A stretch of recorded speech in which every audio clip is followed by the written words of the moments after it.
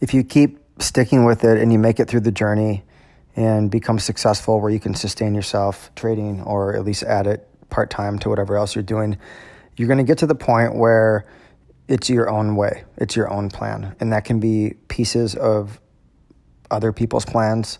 It can be you learning, observing, and reading books and taking different approaches and melding them into your own.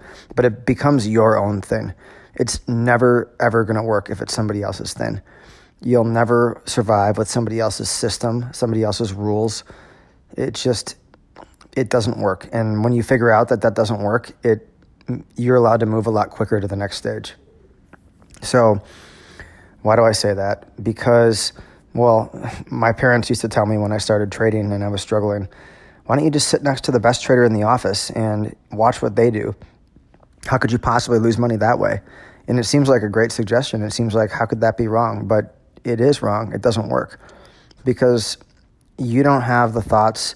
You don't feel the market. You're not living that. It's like a living organism, and you're connecting with the market, and you're in there feeling it, and your idea flow that's going through your head and the different emotional triggers and things that make you unique interact with the market and allow you to have things that are good and things that are bad in terms of your profitability. You could be strong at one thing, like holding a trade to the target, and you could be weak at another thing, like taking a loser. And the other person might be very different. So you can't use their ideas and sit through the same trade as they would. You just won't do it the same way. But what you can do is learn how do successful people think about the market?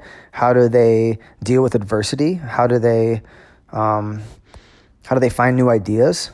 How do they deal with self-doubt, bad runs? How do they deal with when they're euphoric and they've had a lot of winning and it seems like they're in a danger zone? All that stuff you can learn from and make it part of your own process, but blending it together and making it your own is the only way it works. And if you think about anyone who's successful, it's always their own process. It's something unique, and it's an expression of your authentic self. It's not packaged it's not something that was packaged and sold to you from someone else. So you see all the time especially with investing, with trading, there's always a system or an indicator. And if you made that system or you made that indicator, it's probably going to work really well for you. But when you're buying it from someone else, you're looking for some kind of a shortcut, and you're looking for something to validate your fears or something to make it easier for you.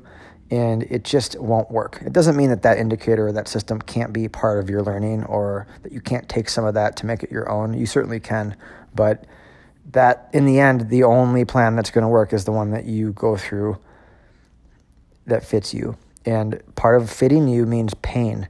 And it sucks to have pain. It sucks to go through losers and really dark streaks where you think you're not going to make it, or where you're just doing things consistently wrong, even though you're working really hard and studying and expecting that the results will come, and they just don't come. And that process creates a lot of pain. And through that pain, you learn to make adjustments, and you learn that if you do those things again, that pain is going to come back, and it starts to build your system, because you learn to stay away from those things and go to the other things, and slowly it becomes your own. So for me, my biggest losses, by far, my best learning experiences, absolutely by far. And I've had some really bad losses, ones that have set me back for a year.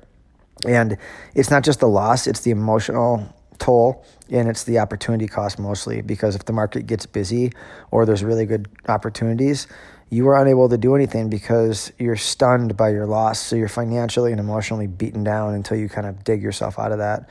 So learning to not let it go that far becomes a huge part of the game.